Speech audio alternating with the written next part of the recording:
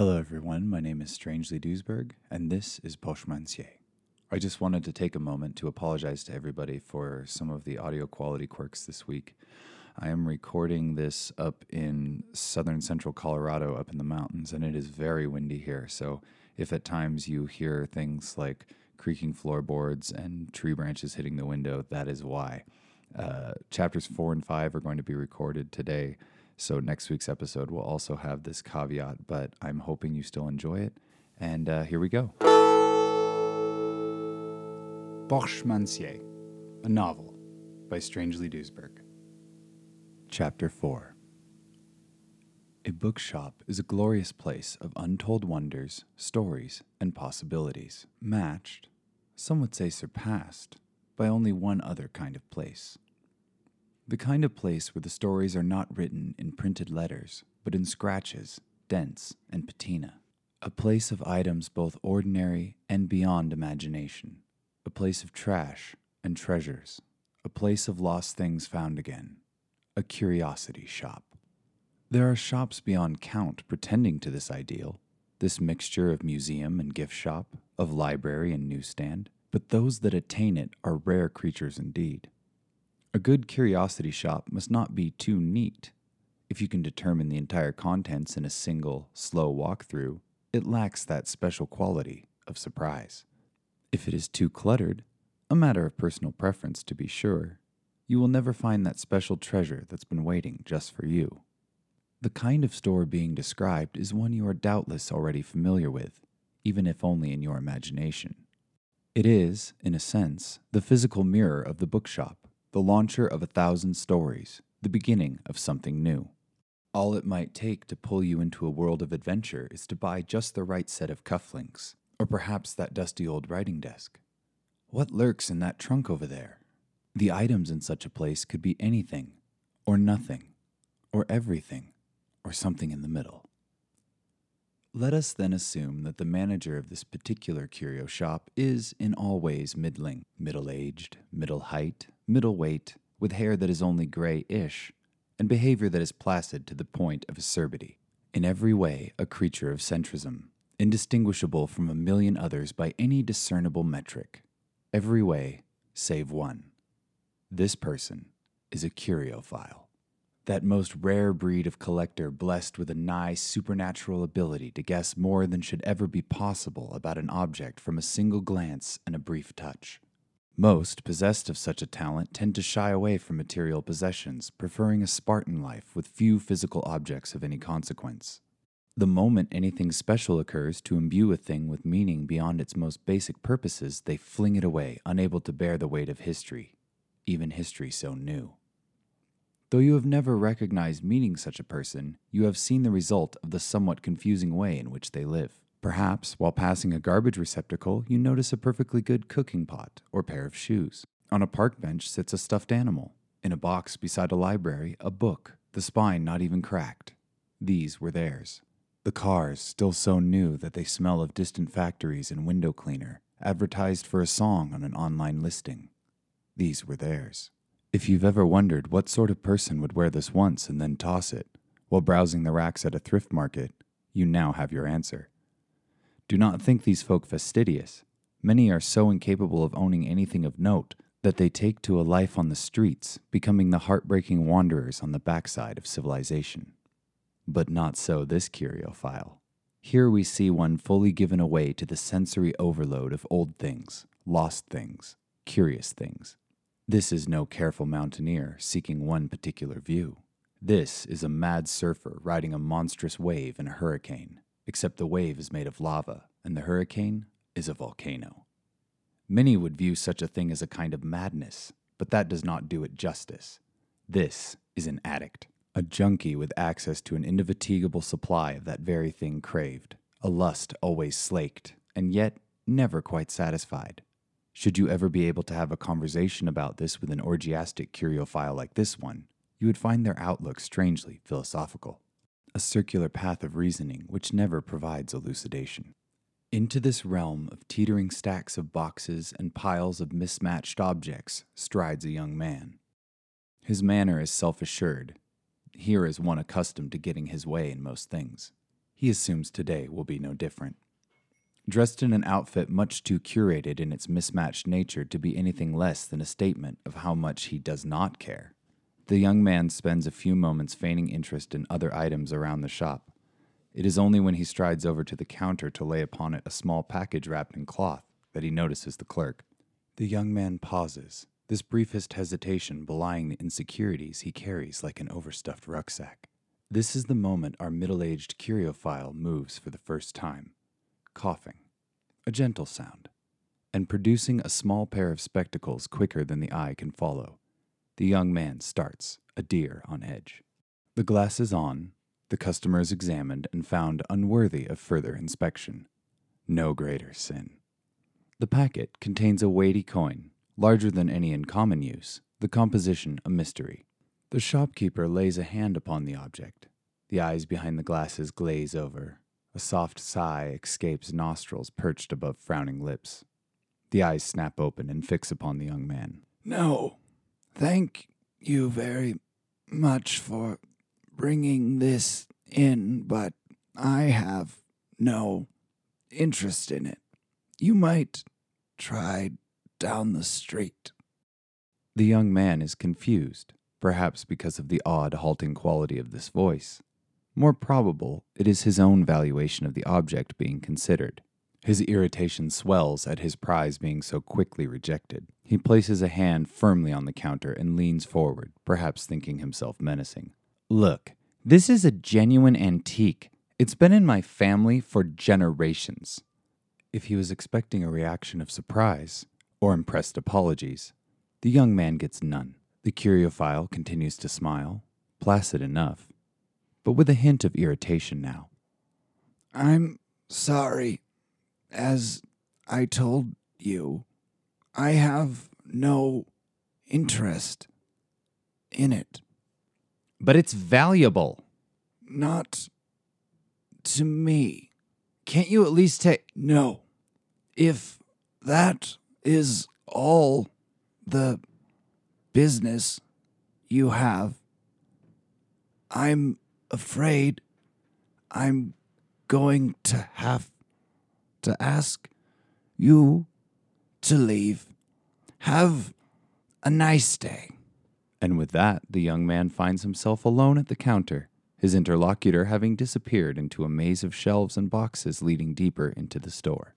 He mumbles to himself for a moment, and then snatches up the coin without bothering to wrap it again in the cloth, thrusting the entire mess into his pocket. He makes a huffy little show of leaving the shop, though he has no audience for his tantrum, a fact which only aggravates him more. "This is ridiculous," he announces to nobody in particular. "Just wait till I share this on my blog." From somewhere in the depths of the store comes an explosive chuffing noise which might be a snort of laughter. The young man can't be sure. As he reaches the door, he finds Martin entering it. The young man smiles, sighs, and shakes his head with a knowing sadness. "Not worth your time. Owner's a real piece of work." Martin raises a quizzical eyebrow, but otherwise gives no indication he is listening, and holds the door open with a curt half-bow. When the young man doesn't make to leave, Martin makes a minuscule sound and brushes past him into the shop, Eleanor following in his wake. Though she seems a bit more disposed to take pity on the young man, her interest in him fades when she sees what lies in the shop beyond. Now furious, he makes his way off along the sidewalk, tossing a performative oath, too loud to be natural, over his shoulder. Before he can go another step, careless in consternation, he trips over a very angry cat. Eleanor laughs as the irritated youth storms off out of sight, pursued by the cat, which does not seem to care that its quarry is a human. Martin smiles wanly. "Every so often, he comes into my shop and tries to sell me the most horrendous old books. Ancient dictionaries with arcane scribblings in the margins. He won't leave them with me for appraisals, much as it pains me. They seem so curious. His price is firm, never changes. If he would just..." Those books, you don't want them. Trust me on it. The curiophile has reappeared, carrying only the faintest whiff of something which might be cigarettes. Martin chuckles and nods, as if that were the end of that. The shopkeeper glances at Eleanor. And who is this you've brought me, Martin. This is Eleanor, recently arrived from perilous perambulations and interested in small objects easily obfuscated. That's a fancy way to say you've made a friend. They continue their sparring as Eleanor looks around, wishing her eyes could somehow grow larger. She is standing in the exact same spot so recently occupied by the haughty youth. Her interest, though, is genuine, born of a lifelong love affair with tiny objects and their possibilities. This is a good place, she thinks to herself, a place of almost as many stories as Martin's bookshop, perhaps even more. The curiophile, noting her wide-eyed manner far quicker than Martin had, looks her up and down and says, It is the 15th year of the Zhengnu. I am walking along a river and arrive at a town. There is an inn. I wish to pay for a room for the night. Might you have something with which I can do that? Martin looks up from the cracked diary he has begun to leaf through, disapproval written on his face. It is clear he finds this question impertinent. Eleanor, however, is delighted. She turns to face the curiophile, curtsies in an elaborate fashion, while also unbuttoning her coat and spreads her hands wide. Almost unable to contain her excitement, she begins. Through the dark times after the great waves of horse lords, many inns would accept various currencies.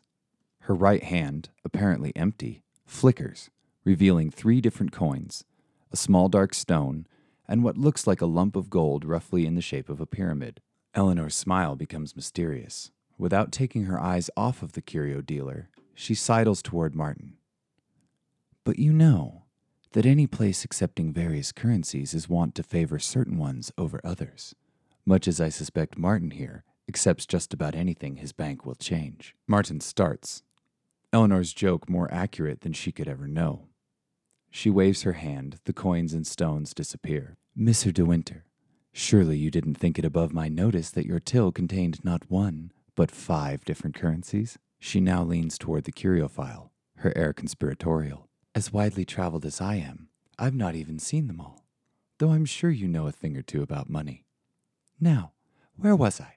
Ah, yes, not all currencies are equal in all places, and for the inn of which you speak, I can only imagine one such currency to be the best. As she says this last, she reaches up and tousles a stray lock of Martin's hair, deftly catching the small coin that falls out. It is all for show, of course, and all 3 of them know it.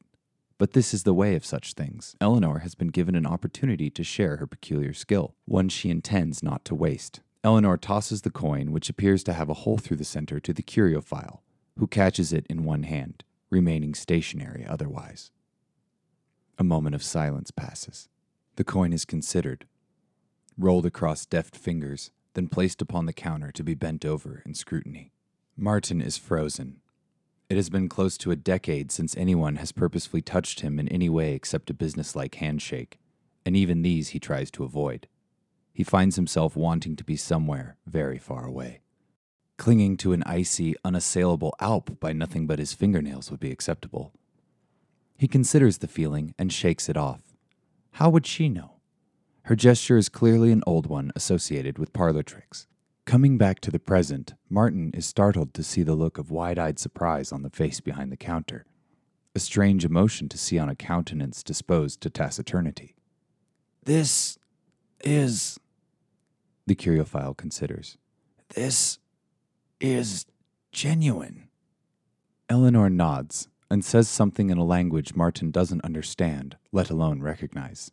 The curiophile shakes a grayish head ever so slightly. I'm sorry. I don't speak the language. I'm just enamored with the artifacts. Personal preference. You understand? Of course. I take it that this is the best answer to the question, then? Her query is met with a pause and then a nod. She has provoked a good deal of thought. You'll have to forgive my surprise. I've not encountered a pochmancier, let alone a good one, in quite some time. There was this American fellow? The look on Eleanor's face is a confusing mixture of nostalgia and revulsion, but the shadow is quickly gone. Yes, couldn't stand him. He was asking to buy the oldest coin I have. I tried to explain that such a request is a matter of personal opinion, as anything older than 3 millennia is hotly contested anyway. By the by, I am curious. What is the oldest thing you carry? Eleanor holds out both of her hands, suddenly producing a small card and a hat pin. She pricks her fingertip and holds it against the card for a moment. When the blood stops flowing, a sizable red flower has seeped into the card. Eleanor appears to swallow the pin, and then she proffers the card.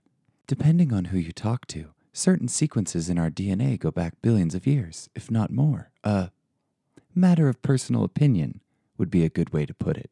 Martin is unprepared for what happens next. The Curiophile's head tips back as his middle-aged colleague roars with laughter. Tears are streaming down the artifact seller's face, and soon all three are in stitches. Martin, his discomfort forgotten, recovers his composure first. You know, Adlon, I was sure you'd like her. I didn't think you'd be charmed so easily, though. On the contrary, my dear boy, Adlon wheezes. you are standing in the presence of, in my humble opinion, the greatest living pockets man. Pardon the misgenderizationaling, my dear. I am Adlon Mortimer. It's a pleasure to meet you. Adlon proffers a hand, which Eleanor shakes, smiling. She feels herself blushing. She is used to attention and praise for her work, but this is something else. This accolade comes from one who actually knows what she is. She bows, hoping they won't notice the color in her cheeks. Her eyes fall upon the card she's just pressed her blood into. Alike in size to a standard business card, except it only has printing on half of it. Parts of the words missing, obscured by holes cut through the card. Eleanor is a master of organization, keeping a catalog of the nearly 2,000 items that inhabit the various pockets of her coat. And yet she has never seen this card before. How has it found its way into her pocket? She stows the card, planning to examine it in more detail later, and returns her attention to her new friends.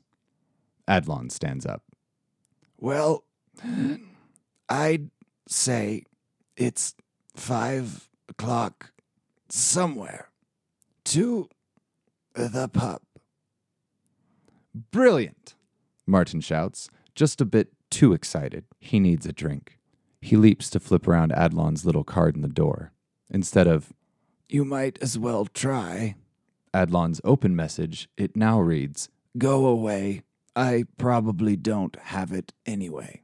Adlon reaches up behind the counter and flips a gigantic switch downward, looking so much like a horror film assistant that Eleanor almost starts laughing again. Almost. The entire shop goes dark. Somewhere in the depths, a whirring thing spins itself out. They are almost out the door when Martin turns to Adlon. Don't you have to close out your till? That's the beauty. I've had no sales all day, so why not close up early? The Curiophile chuckles, tapping the side of a surprisingly well-formed nose and pointing at Martin with the other hand. Martin mirrors the gesture, and the two chuckle knowingly as they spill out into the street. The pair has become a happy trio. Whew. Wow. I did not foresee it being as difficult as it was to record at 6,000 feet of elevation. My entire diaphragm system and everything that I use to talk and speak long sentences without taking a breath is completely gone. So hopefully in the edit, this will all come together and sound really good. If not, I guess I could always go back and do a remastered edition of this, the Strangely Duisburg Special Edition. As always, you can follow me on Instagram and Twitter at IamStrangely. Go to strangelyandfriends.com to find out more about me. You can find my music at strangely.bandcamp.com. And find me on Facebook, facebook.com/strangely. Little announcement, I'm having an album release show /party /hootenanny /get-together /whatever you want to call it at the Honeymoon in Bellingham, Washington on May 5th. If you're a fan of this podcast and some of the music that you've heard through it, come on down and say hey. I would love to see you. Also send me a note if you're enjoying this podcast or if there's things you think should be different about it. Maybe I shouldn't be so close to the mic, or I should be farther away, or maybe you'd like to see more of certain characters or not. So I'm really excited to make more for you. So once again, from the depths of my heart, thank you so much for listening to this little show of mine. We'll be back next week for Chapter 5, in which alcohol is consumed and a telephone call is made.